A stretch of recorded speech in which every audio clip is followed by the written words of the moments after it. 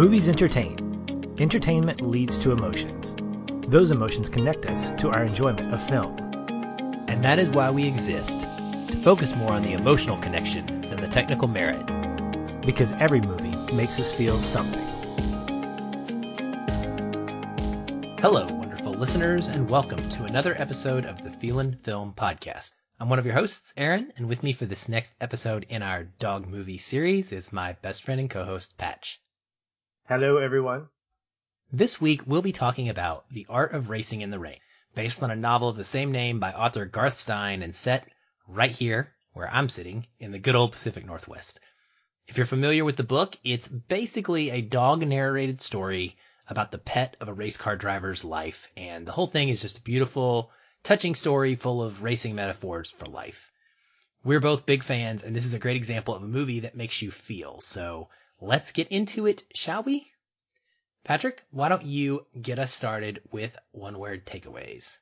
Well, I had two that I was wrestling with, but the one I settled on was constant. And for me, I hadn't read the book. Interesting fact, I knew about this book. And the only reason I knew about this book was when I was in book club several years ago, which I miss, we were asked for Christmas to find a book by a popular author at the time that wasn't the book that they were popular for. And so at the time, Garth Stein's book, The Art of Racing in the Rain, was his popular book. And I was like, okay, so I'm not picking that. So I picked the other book at the time. I don't know if he's written any more, but it's called How Evan Broke His Head and Other Secrets, which I fell in love with. Never knew this. I never knew this. Yeah. And so what we would do is we would read it and then we would give it away. Like it would basically be a gift exchange. And I loved it so much that I gave my copy away because I was supposed to, and then promptly bought another one because I thought it was really great. And so I only knew about the story from that experience. So when the movie came out, I was like, wow, at some point I want to read the book. After watching the movie, I said, no, I'm not doing that because I'm not going to put myself through that emotional turmoil again. But when I think about the movie as a whole, I think that more than anything, there is a constant sense of love. There is a constant presence, obviously, with our dog Enzo in Denny's life. But more than anything, there is a constant feeling I get of just a tribute to the relationship between a man and his dog, or a boy and his dog. And watching this, I was constantly wondering what was going to happen next. Another word that came to mind for me as second place, one word takeaway, was unpredictable, because it didn't feel like your typical story, like your typical, like, okay, I know what's going to happen next. I mean, we're kind of hinted at the very beginning of what the end is going to be, but leading up to that point, seeing how the scene was set, we didn't know what circumstances were leading to that. And there were moments in the movie where I was like, oh my goodness. So I was in a constant state of wonder, like wondering how is the story going to end and how was I going to feel? And I was constantly just falling more in love with this relationship between Danny and Enzo. And I left that movie experience going, that was wonderful. It was absolutely wonderful. Good. I'm glad. I guess I misspoke. I assumed incorrectly that we had talked about it. We probably did talk about it. And I knew you had read the second book by him, which I have not gotten around to yet, but I just automatically assumed that meant that you must have read the first one, because why would anybody go read this guy's second book unless they'd read the first one? And Exactly. What a cool idea, though. I mean, that is a really, really nifty idea. And you're right. Book clubs are awesome. They're the equivalent of like what we're doing going through a TV show, essentially. Right. And we've been doing those. So TV clubs are fun too. TV series clubs. Well, my one word takeaway is Bond. And no, it's not Bond, James Bond, RIP, Sean Connery, Sean Connery. Rest in peace. But no, it's Bond. And that's because this movie is about the bond between an owner and a pet. And it is brilliantly shown, but not just from the human's perspective, from the dog's perspective. And what makes this special, among the multiple books that have come either before and or after it that also feature dogs that have thoughts or pets that have thoughts is the writing, because it's not just a dog who brings up and says silly things that we kind of giggle at. Now, there are those mixed in here at times where he may reference dog related things, but this is about a dog who feels like a human. He feels like an equal to us. When he's getting adopted, Enzo actually mentions this. He says, even back then, I knew I was different than other dogs. My soul just felt more human. And it's that humanity for me that I think lets us experience our own feelings about our pets that many of us love in an entirely different way through seeing what it might be like if they could talk to us and what they might be thinking about our relationship that goes a lot deeper than just, oh, hey, when are you going to feed me? Or, oh, what is this human throwing a ball for? I'm bored, which is where the jokes usually land when we're talking about a dog that has thoughts.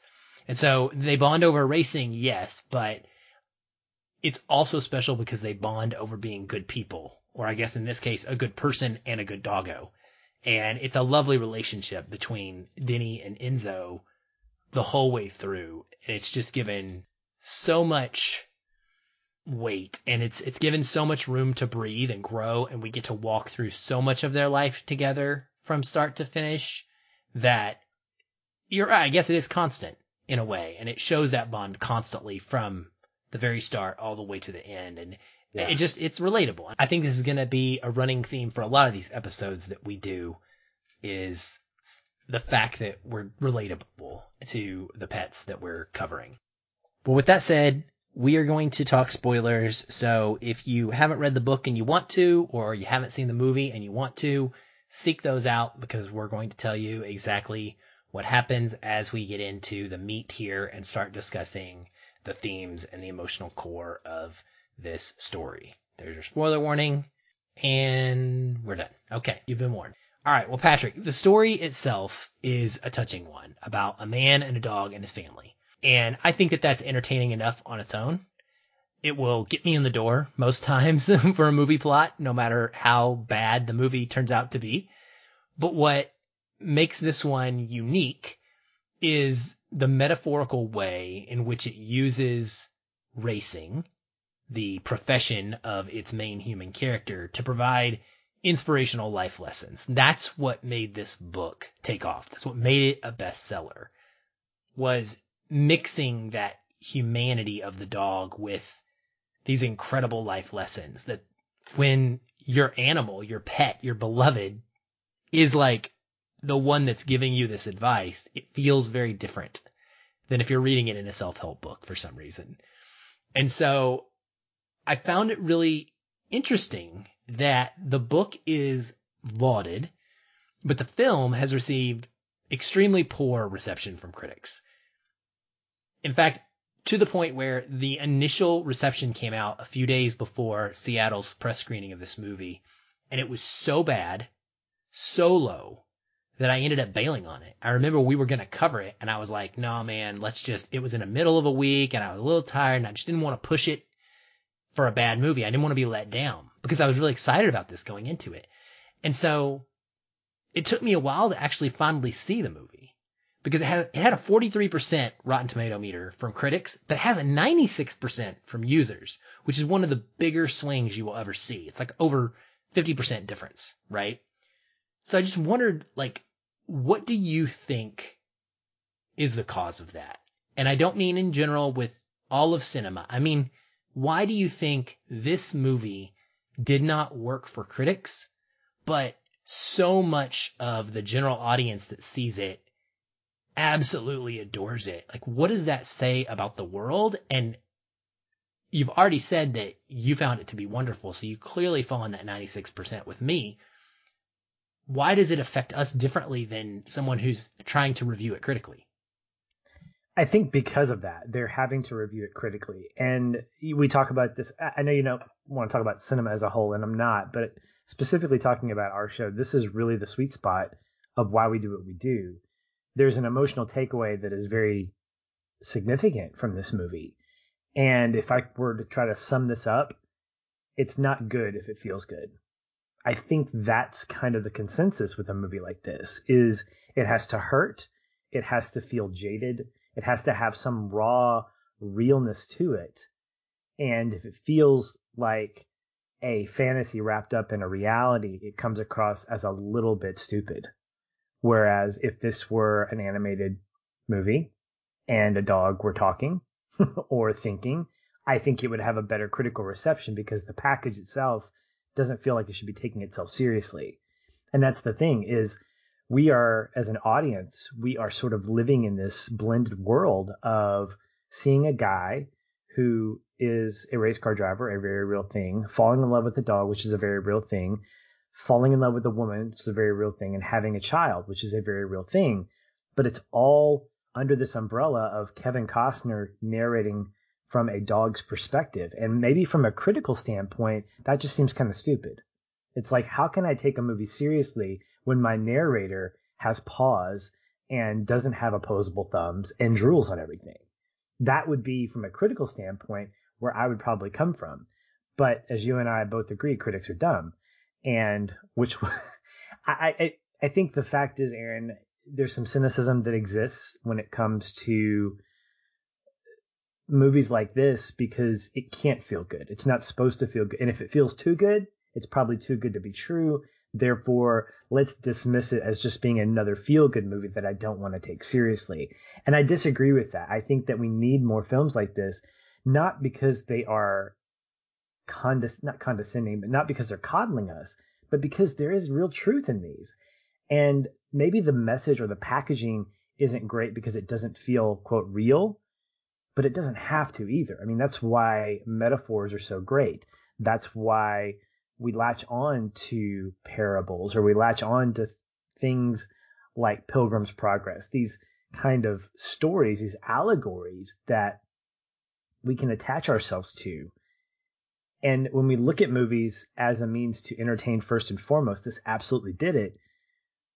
But when you sprinkle it with these areas of slight education and inspiration, I think that's where critics really find frustration, is that it has to be unique. It has to feel different. It has to feel like it hits you in both a positive and negative way. And I think it's one of those things like Ford v Ferrari. We talked about the fact that it wasn't something like amazing that was done with the movie. It just felt really good. It was overall a really great film. And maybe also because it was in a packed lineup of other Oscar nominated films that were well deserved, it didn't come across as one of those wow movies because it was just great kind of overall. And I think The Art of Racing in the Rain, coincidentally another movie with racing in its narrative, hits in that same regard, but you couple that with a narrator that has 4 legs instead of 2. And I think for critics, it's difficult for them to kind of take that seriously. And because they can't take it seriously, it's difficult for them to put it in a category where it's like, yeah, this is worth seeing. Yeah, that's a good point. And I found that to be strange in this one once I watched it because, I don't think it skirts the issues here.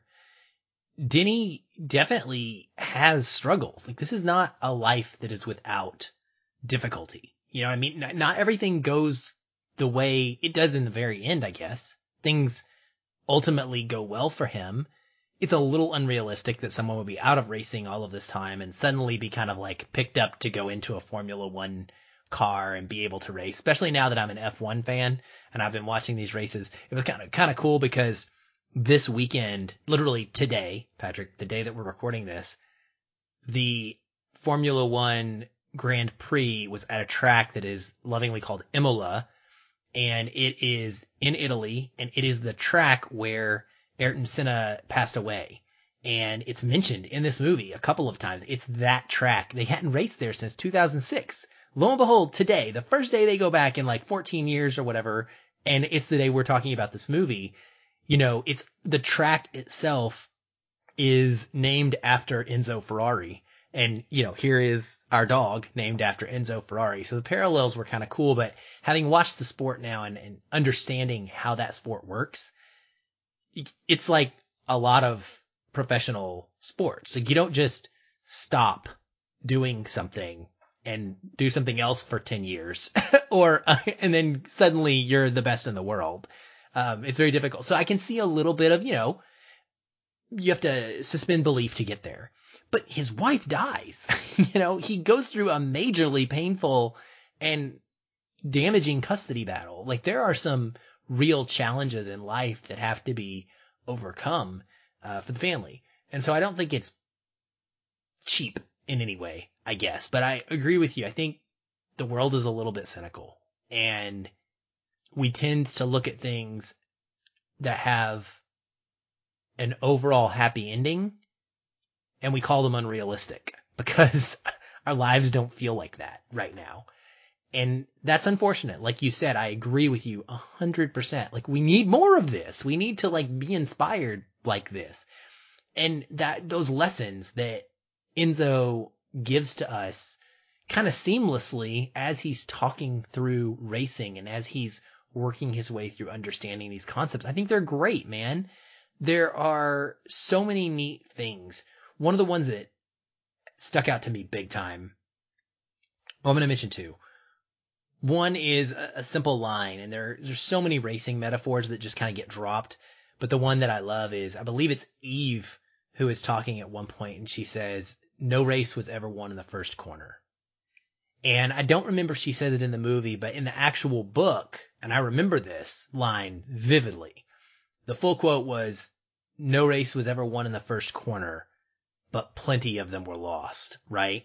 And that's a beautiful sentiment. And it's something that we could all use to be reminded of. Even if it's just, Patrick, even if it's just like this week, this movie's on my mind, this quote is in my head. So you know what? This week, I'm going to think about my life and think about the races that I'm running in general. Just all of the different races, whether it's the race I'm running at work and the race I'm running with balancing my entertainment time or whatever, my creative pursuits, my spending time with my family, getting prepared to get a puppy, all of these things. Like, it's not one in the first corner.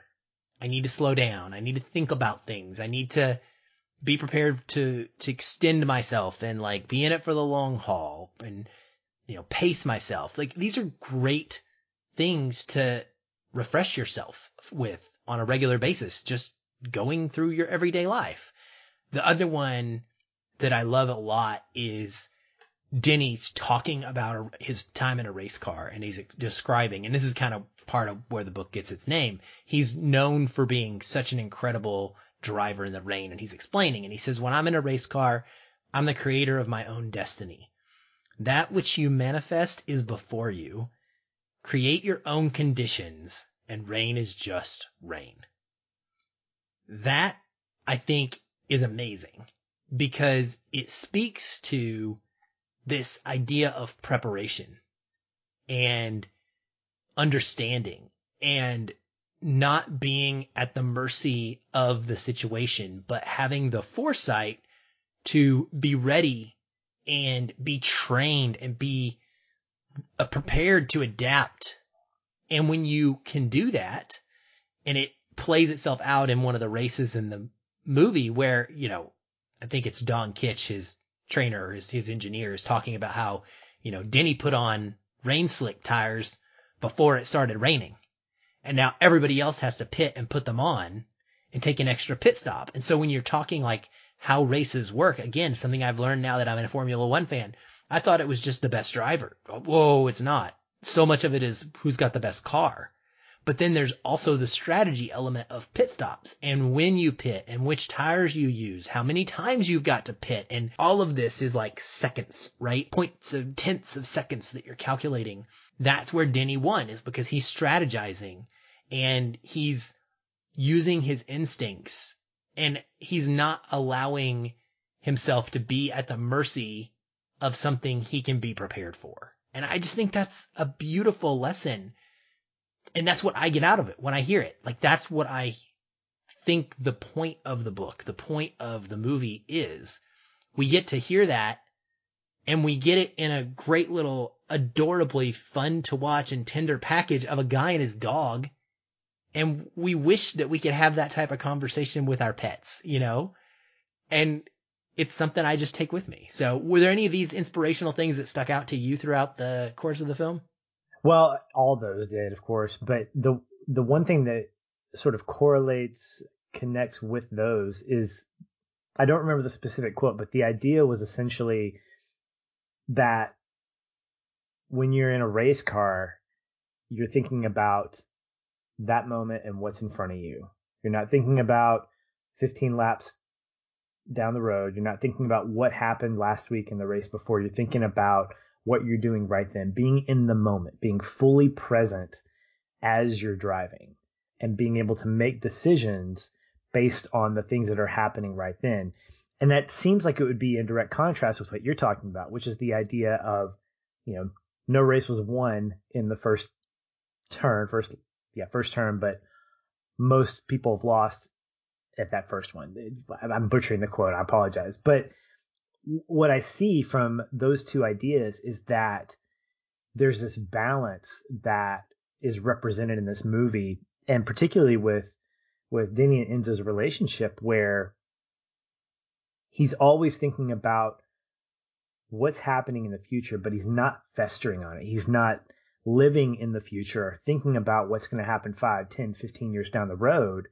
He's in that moment. I mean, the whole reason that he got a puppy was because he was driving down the road and he saw a sign that said puppies, and he was compelled to do that. He wasn't planning on getting a dog. This is not you, Aaron. He wasn't planning on getting a dog and going out to PetSmart and buying tons and tons and tons of puppy gear, although that's probably a smart thing to do. No, he found a dog. He fell in love with the dog. That dog fell in love with him, and it started this relationship. And so he has to constantly make adjustments. He was criticized early on. What are you going to do when you have to go on the road? Well, I'll take him with me. He's my good luck charm. So he's thinking about it in the moment. But as we move through the story, all those things with his relationship with his wife and the birth of their daughter, all those things, he's carefully walking through those things with Enzo. Now, he's not a planner, and that's a criticism of him by her dad, and rightly so. I mean, he asks the question, what have you done to prepare? And I think that when you look at Denny's life, what you see is this combination of both appreciating the now, being fully present. So when he's on the racetrack, he's on the racetrack. But when he comes home, he's not thinking about the next race. He's thinking about being with his daughter, being with his wife, and being with Enzo. But the long story that we see is that he never stops loving those people. He never stops loving Enzo, and he never stops loving racing. These are always going to be a part of his life. And I think that's something to be appreciated, because what I liked about the story is that racing never became a point of contention between him and Eve. And I love that. I absolutely love the fact that he was the one that struggled with, being gone potentially when their daughter was going to be going. She goes, no, you've got to do this. Mm-hmm. Man, we talk about an endorsement.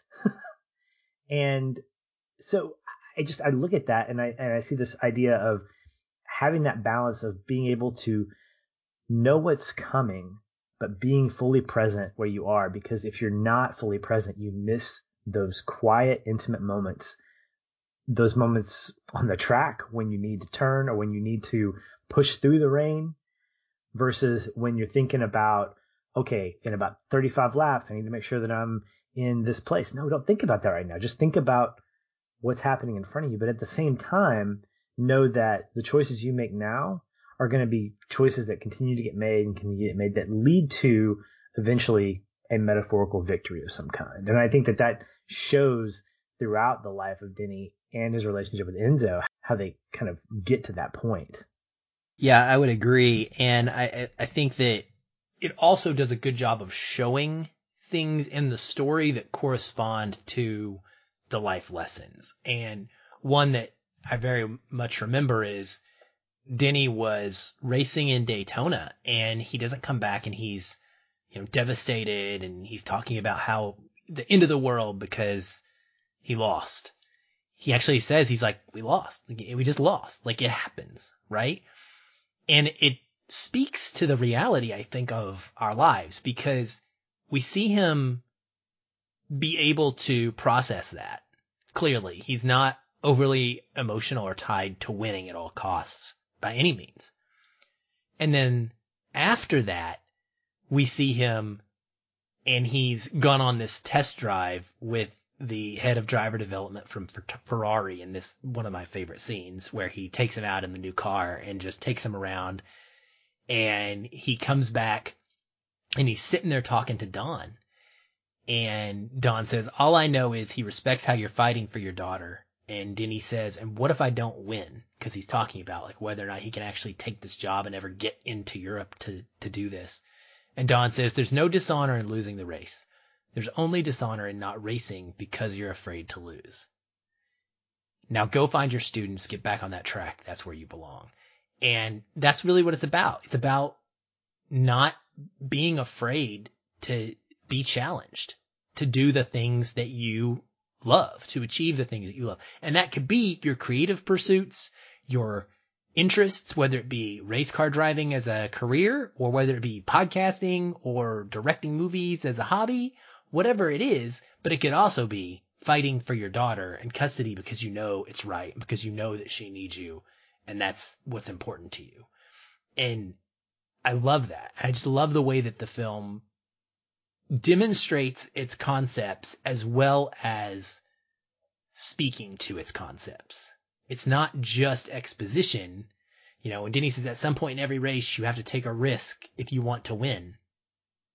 Denny then does that, right? He takes a risk by going to court and challenging them to do the right thing versus taking the easier out, even though he knows he's not guilty. And so I like that a lot, that it kind of shows the things and doesn't just tell.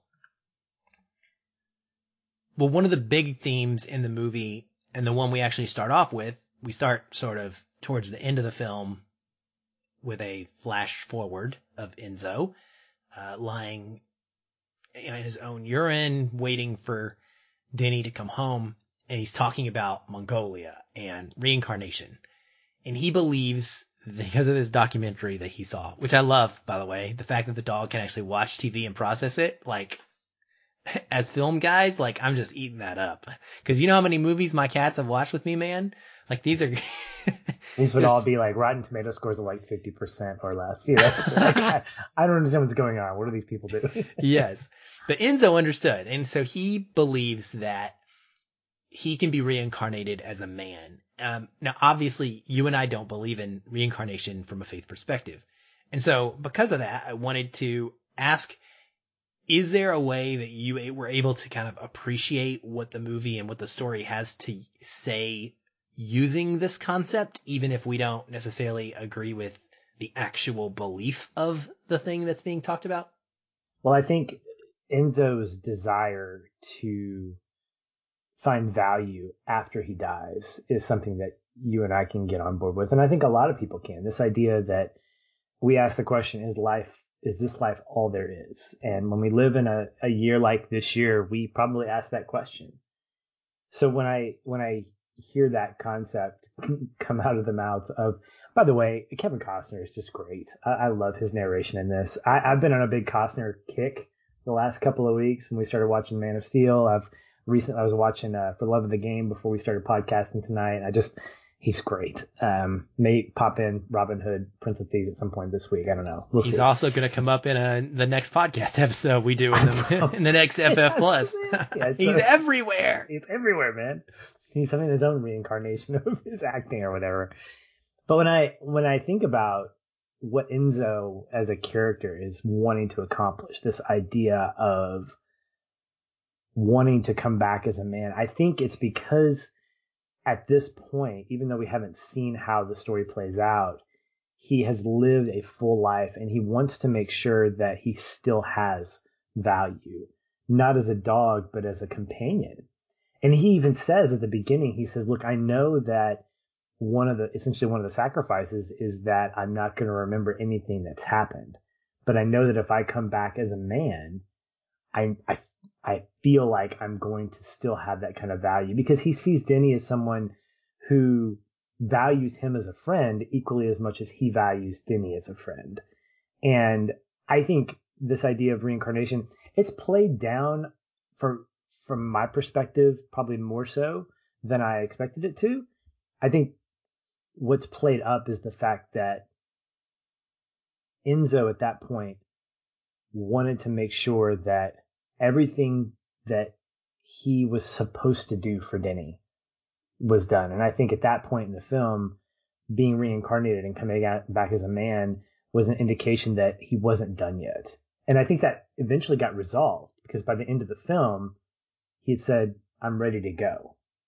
And I thought that was a fantastic way to kind of resolve that. He didn't feel like he had to be reincarnated, because he did all he could. He was all he needed to be for Denny, and he was okay with letting his life go away. He didn't need to be reincarnated to finish what he had started, because he felt like he already had. Yeah, I agree with that. And I actually want to read his narration, because I think it's skillfully written, the way that it incorporates the perspective of what this dog is believing because of what he's watching. He says, in Mongolia, when a dog dies, he is buried high in the hills, so people cannot walk on his grave. The dog's master whispers into the dog's ear his wishes that the dog will return as a man in his next life. Then his tail is cut off, that part's a little creepy, and put beneath his head. And a piece of meat or fat is placed in his mouth to sustain his soul on its journey. Before he is reincarnated, the dog's soul is freed to travel a land, to run across the high desert plains for as long as it would like. I learned that from a program on the National Geographic Channel, so I believe it is true. Not all dogs return as men, they say. Only those who are ready. I am ready. Like, that was what you were saying. And I think it's cute because he acknowledges, the writer in the writing acknowledges the somewhat, I guess, lax ability we have to just believe whatever we see on TV. Like, oh, this was a National Geographic documentary, so therefore it must be true. But it speaks to something that he wants, like you said, about what's next. And he does. He says he's ready. And he follows that up briefly. He says, I know death is not the end. Eve told me so, and I believe her. And then he talks a little bit about coming back as a man with the wisdom of an adult, and he wants to teach people all that he knows. I love that. I love this idea of Enzo as a representative of, like, why aren't we treating our lives like Enzo is treating his life? You know what I mean? Like, he's just a dog, but he cares about these things.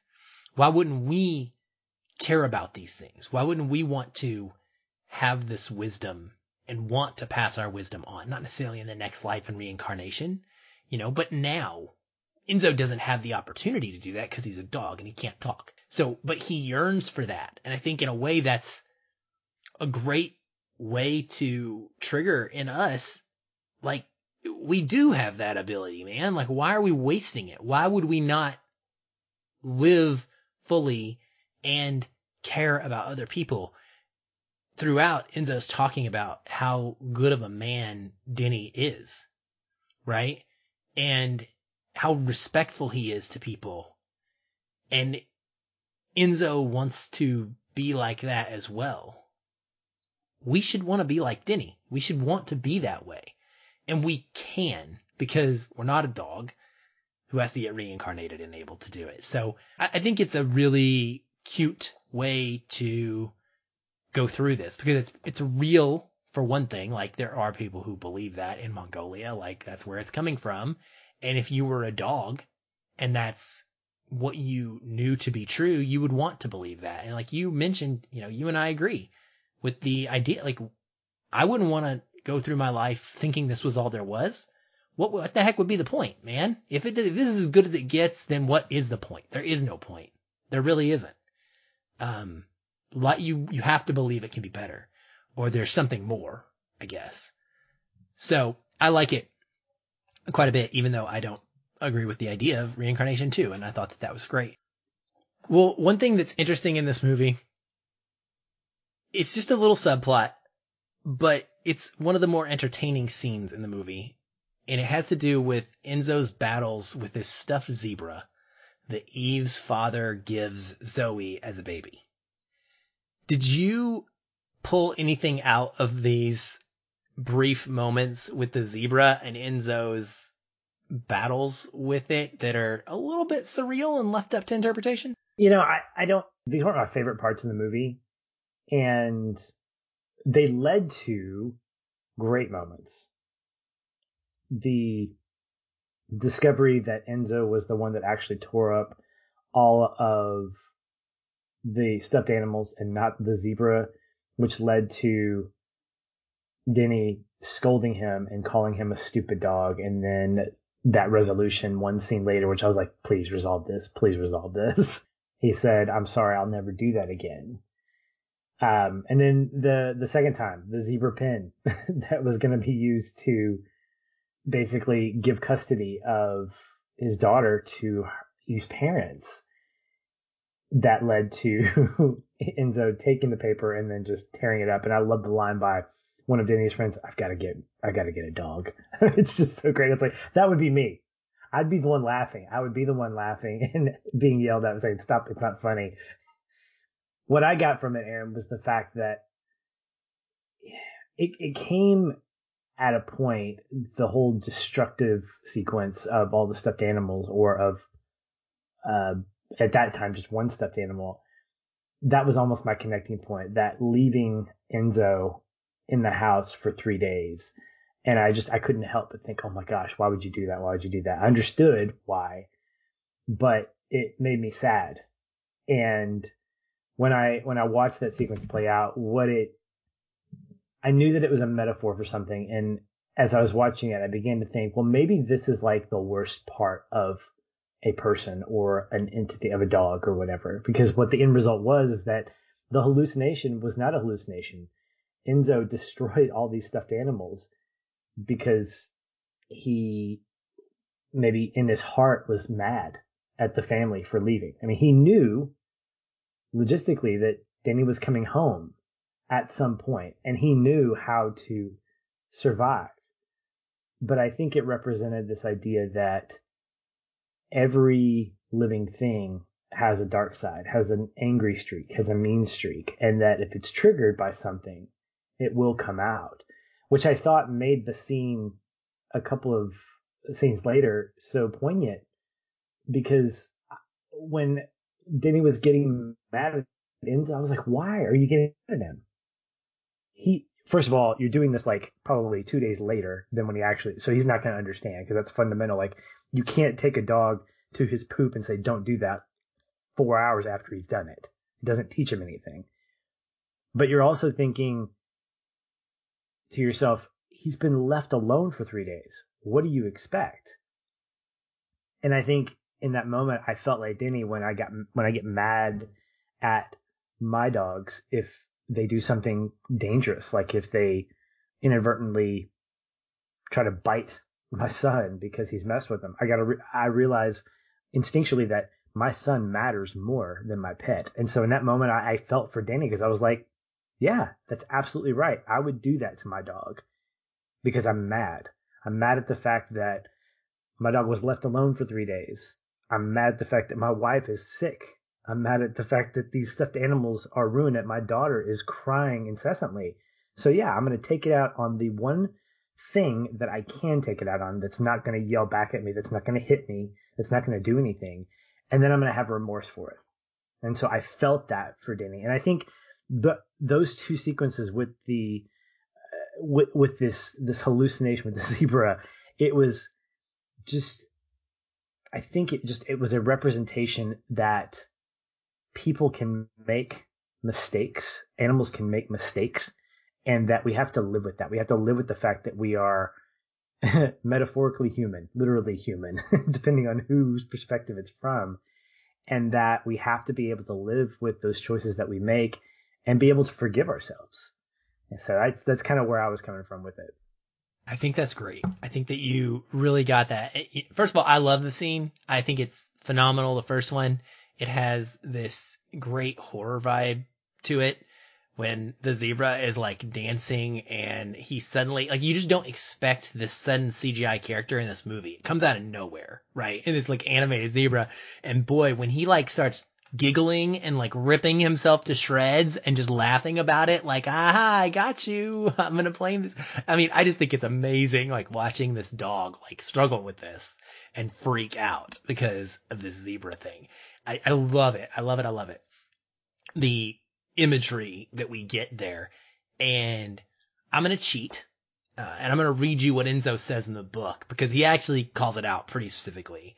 He says, I suddenly realized the zebra, it is not something outside of us.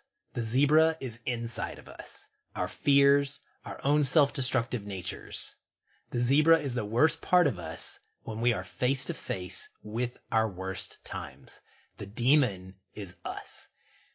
So he calls it out very point blank in the book, and it's not narrated that way in the movie, which is fine. And I love that you essentially got to that same place. Like, that's exactly what it is he's dealing with his nature and the desire to act on these fears and trying to fight against them. And it's this demon to him. And not only does it happen here, when he destroys all of the stuffed animals while he's left alone and he's hallucinating and obviously his blood sugar's low. But he brings it up again when he can't get into the hospital. He says, I would have done anything to stay with him, but being a dog, I was not allowed into the hospital to hear the diagnosis or the options being discussed. I was almost 10 years old, but no one confided in me or expected anything except that I control my barking and do my business outside. Somewhere the zebra was dancing. I thought about escaping. I wanted to push everyone away and run off to live with my ancestors on the high desert plains of Mongolia. I might have too, if not for my absolute faith in Denny's ability to make things right again. And that's him learning as he goes, right? He's already had the one experience with the zebra where he tears it apart. This is him again being faced with a zebra moment and trying to understand it and recognize it and fight against it. And what helps him fight against it is believing in somebody else, believing in the person that loves him and the person that he loves and his trust. And like he says, my absolute faith in Denny's ability to make things right. Right after that is one of my favorite quotes too, where he's talking about the family problems. And he says, when faced with one of these problems, the poor driver crashes. The average driver gives up. The great drivers drive through the problem. They figure out a way to continue racing. And I mean, that's a metaphorical, easy, verbose way of just saying, don't ever give up, right? As Jimmy Valvano bravely said, when he was fighting cancer. And so I think it's a wonderful little thing that's put in here and that's not overplayed. And that's what I like about it is I think it gets its message across, but it doesn't overstay its welcome to the point where it derails the movie because it's out of place. And I love that, like I said, you essentially picked up on exactly what Enzo says in the book without him having to say it. So to me, that's good movie making. That's great. Yeah. Adapting of the script. Yeah, I think so too. Well, Eve's dad, as you mentioned, never really approves of the marriage to Denny, and it's because of his life as a race car driver. Both it's dangerous and it takes him away from the family in the moment. So both present and worried about the future. Did you feel like the subplot of them wanting custody of Zoe after Eve died is realistic? And more importantly than whether or not it's realistic, how did that conflict affect you emotionally? Did you think that they had a case for what they were wanting due to Denny's chosen profession, even if maybe they could have handled it in a different way? Or did you feel like it was a little bit tacked on as just too much drama after a guy has already gone through having to lose his wife? Well, the collateral damage of losing your wife is that you're a single dad now. So it absolutely made sense. And I don't think it was tacked on at all. I think it was fitting at the fact that we got introduced to these parents early on. If we had just gotten introduced to them midway through when Evie was getting sick, then that probably would have felt a little bit forced. But early on get that conflict between Denny and Evie's dad where he's concerned that Denny's not spending enough time with the family. It's filmed in a way that's really great because it's in direct contrast with this family of four with Enzo that are all supportive of what Denny's doing. I mean, nowhere in the movie do we see any remorse. Do we see any kind of guilt that's being put on Denny for racing? Again, when he's with the family, he's with them fully. He's not thinking about his next race. We're not shown that. When he's at the racetrack, he's there and he's not thinking about anything else. And it's just like with his relationship with Enzo, both his wife and his daughter support what he's doing because they believe in him. And yes, you're going to have risk when you take on a profession like that. If he was a pilot flying commercially, he takes that risk. And he's also gone a lot. Anytime you're at the mercy of a machine for your job, you're absolutely going to be in a place where you're not necessarily going to be safe all the time.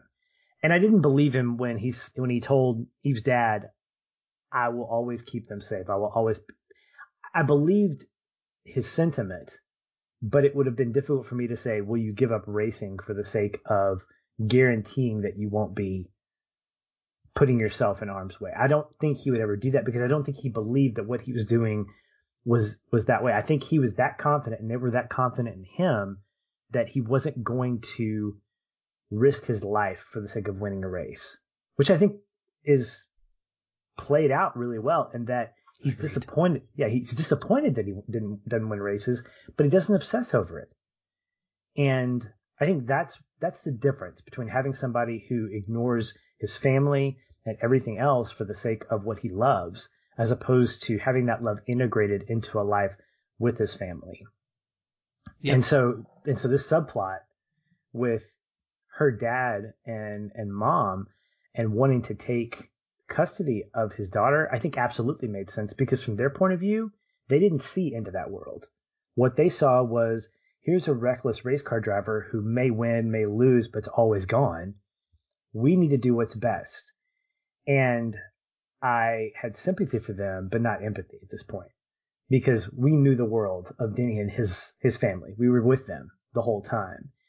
And so he was going to make what adjustments he needed to make in order to make sure that his daughter stayed with him. And so for me, yeah, I thought it was appropriate as the story moved along for them to step in and do what they were going to do and for the rest of the movie to play out the way it did. Yeah, it's natural progression of the story. 100% agree with you and didn't have any problem with it. The only a little bit of kind of drama is the fact that they fake the assault when it very clearly is not him assaulting the grandfather in any way, shape, or form. And it gives you the extra dramatic moment of the grandma on the stand, turning it around and saying, no, I can't lie. I can't do this. But yeah, it makes sense the way that they respond to it. And I liked it because I could relate in a little bit of ways, not because I ever had grandparents that tried to take my kids away, but because I've done the single dad thing at times in my life during divorces where I'm watching him trying to be a single parent, like while Eve is in the hospital and after she's gone. And, I've been yelled at for being bad at brushing my daughter's hair. Like, it is a long running joke between Ashlyn and I. She just won't let me touch her hair because I traumatized her when she was a little girl. Dads can't do that. And the story understands that. Those kind of like real things that people go through. And I love that we get the opportunity when he's struggling through this to see people around him. Like you said, we get to see it. The grandparents don't, but we see the people, how they love him, how they help get him a job to get by. They help with whatever he needs. Even Enzo pushes him to go for a run together when he feels like Denny needs to get out and go do something. So it's that support network that he has. And I never had a doubt that he would do what he needed to do. I think it actually speaks to a big problem in the world, which is people believe that their way is the right way and they want to impose that on others. And so for these grandparents, they believe that Zoe needs to grow up a certain way in order for her to grow up, quote unquote, right, or the best way possible. And they don't allow for there to be any other way for Zoe to grow up and still be a perfectly successful, happy, healthy young girl. And so it's that imposing of a belief system on others that we see here with them. The other thing I just love about it so much is that we get to see it come full circle, man, because it wouldn't be realistic for Denny to shut them out. That's not who Denny has been throughout the entirety of our time knowing him and from everything Enzo has said about him. And so after he wins the custody and they come over and show up unexpected at the door of her birthday party, for him to forgive them and invite them in to be a part of her life without saying a word, just to let it happen. It's beautiful. And it's when we hear Enzo come over with narration. He says, "I'd often heard the expression to be the better man. Well, I knew no better man than Denny." And it's beautiful. It's tender. It's a great example of forgiveness. That Denny's gone through a lot, man. He would have every right to hold a grudge. But instead, he recognizes that just like his grandparents feel that they, need, just like he knows he needs to be in her life, he knows they need to be in her life as well. And he's willing to allow that to happen no matter what. And it's such a sweet ending for that because it doesn't carry over long term, thankfully. Well, last thing before connecting points is sort of a general question, catch-all thing I just wanted to throw out there for anything else you had thoughts on. But, like, what is this movie like for you as a dog owner in regards to how you relate to things in your relationship with your pets? Like, so you're watching this. Are you thinking about your dogs? And if so, what's going through your head? I'm absolutely thinking about my dogs. And I'm thinking about the fact that they're both so different from each other. And the first thing I do is gravitate towards Savvy, our Collie German Shepherd mix, who resembles more closely to Enzo than Hope does, who's our Pit Heeler mix. And so those four breeds, when you look at those side by side, a Collie Shepherd versus a Pit Heeler, personality types are obviously night and day. But what I love is that I just wanted to hug on my dogs. And it reminds me how forgiving they are. And this is probably what the 96% rating from Rotten Tomatoes comes from, is the fact that we want to believe that our pets see the best in us. Our dogs look at us not just as a source of food and attention, but of love and care. This happened today. The two dogs, both of them bark, but when there are strange things, according to them, that are happening on our street, Savvy will go to the window and bark. And the first thing Hope will do if we're in the living room is she will jump up on the ottoman and get between us and the window. Like she is the protector. She doesn't bark. She just gets between us and says, all right, I am 70 pounds of protection and nobody's going to get by because I'm here to protect you. And it's consistent. It's absolutely consistent. This happened last night, even with like between me and Krisha, when I show affection towards Krisha, if we're standing up, she will nuzzle her way between the two of us because she's like, no, I need you to pay close attention to me. It's not mean. It's just she wants that kind of attention. And so there are things that you pick up. The way that we talk to them is very much, you're just compelled to, and you're going to find this out with your dog. You're going to talk to your dog in a way that is different than the way you talk to another animal or even your kids.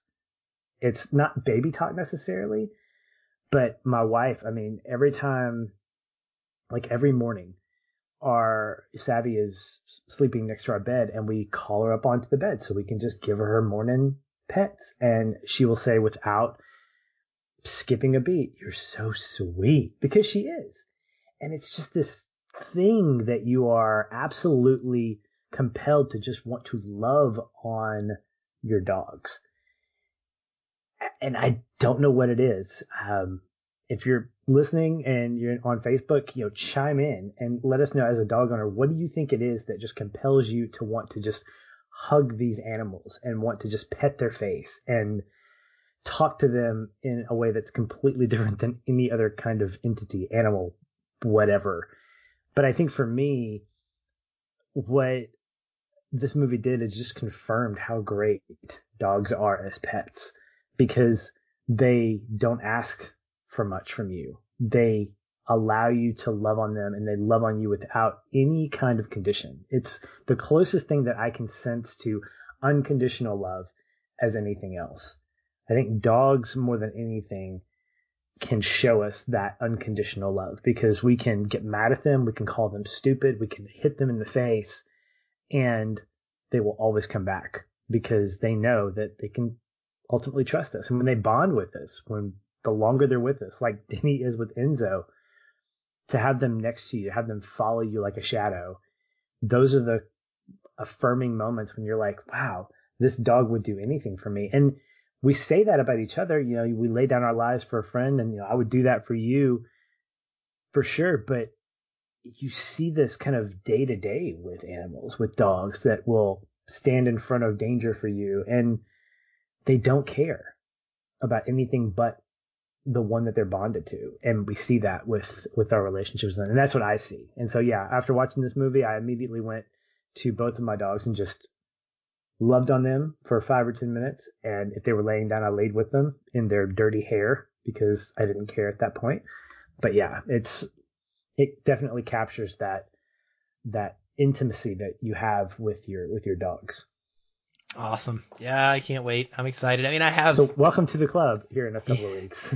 Yeah, I mean, I have a semblance of that with my relationship with my cats, which is probably closer than most people have with their cats. I mean, I am a very unique, loving relationship with all of them, where they're not just companions in the house that just roam around with me. They are at all times. They're very dog-like in their affection for me. I don't think that they would protect me from anyone, though. They can't even protect themselves from each other. So, yeah, that's not their role. They're not going to do that, but they definitely do get in the way if someone's over. And I thought about a lot of that when I was watching this. There's a moment when Denny is dating Eve, and I love the narration. I actually texted you, and you had pointed out, we both laughed out loud at this, when Enzo is being jealous. And he's like, I'll admit, I envy the attention he lavished on her with her opposable thumbs and plump buttocks. I just died. But Eve eventually, when she's coming into the family, she's talking to him, and she says, you don't mind if I love him too, do you? And it ultimately wins him over. And I think that that's something people have to go through as well. Yeah. Here's the thing that I think is great about this movie is at no point is Enzo elevated above Eve and Zoe, nor is he dismissed completely. And I think that's really interesting because when it comes to a story that wants to elevate a relationship between a man and his dog, that could be essentially a plot point. Oh, let's see what would happen if we had to pick between the dog and the woman. That could have been a plot point, but it wasn't. It was hinted at in a way that was fun and funny. And it was handled in a way that it wasn't like being replaced, like Enzo is being replaced with Eve or with Zoe. He was part of additions to Denny's life, and that the love was different with everybody. The way I love my wife is different than the way I love my son. And the way that I love my son is different than the way I love my pets. And it's supposed to be. When you start getting into who would you choose, I think those are the wrong questions for a movie like this, because I don't think the movie is trying to ask those questions. And I'm glad that it doesn't, because that's not the point of this movie. The point of this movie is not which is more important, the relationship you have with your humans or with your pets.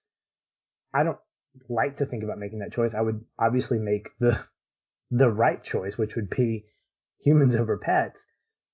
But I think what this movie and the book probably does is it elevates the value of loving your pet and the relationship being different than that of a relationship with a spouse or with a child, and how those things can live cooperatively as opposed to live in conflict with each other.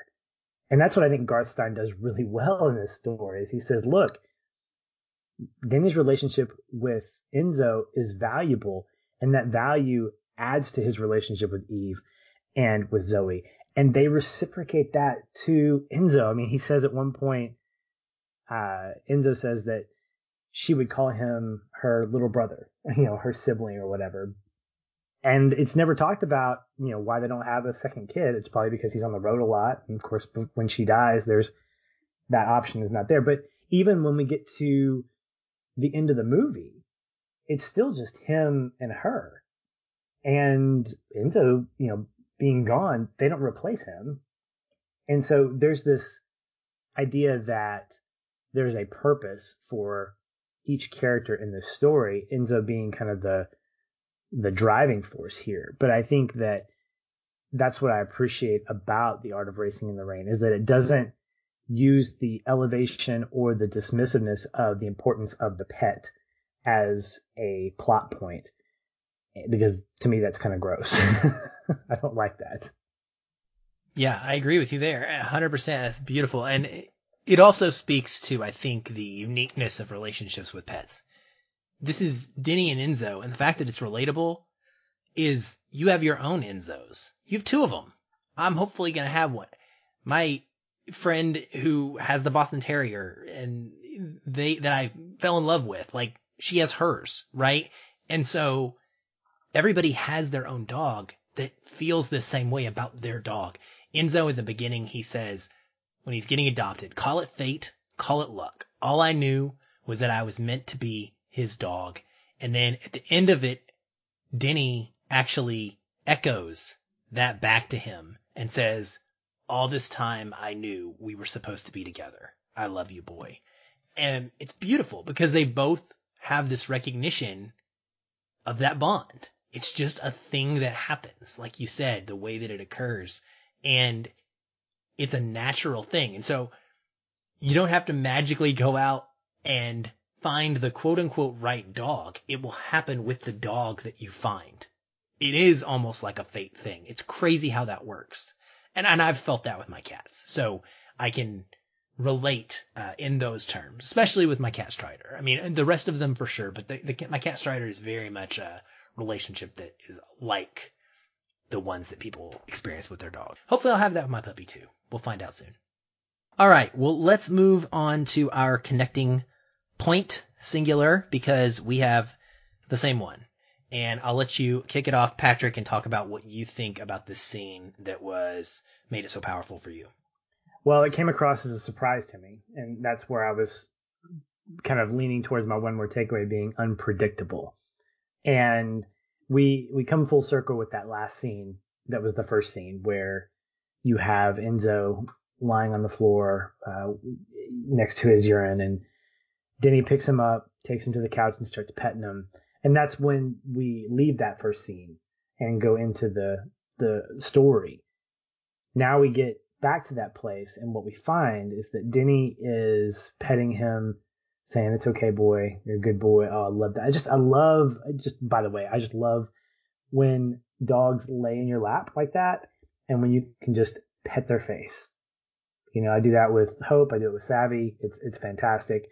And what surprised me, what was unpredictable, much like the rain that became predictable for Denny, is that he's inspired by a race, I guess, from several years prior that he's watching on TV. And it gets him inspired to take Enzo on a race in a fantastic car, by the way. I love, love, love the car that he drives. And as he's driving, it's not just a casual drive. It's probably not the fastest that he can go, but he is racing the car. He's not just doing a leisurely drive. And at one point, this is where I connect to it, and this is where I lost it. I don't lose it in movies. I'm stoic when it comes to that. There may be a handful of movies where I just bawl like a baby. But this moment, Denny is driving and he looks at Enzo and he's petting him on the head and he says, "You've been a friend, a very good friend." And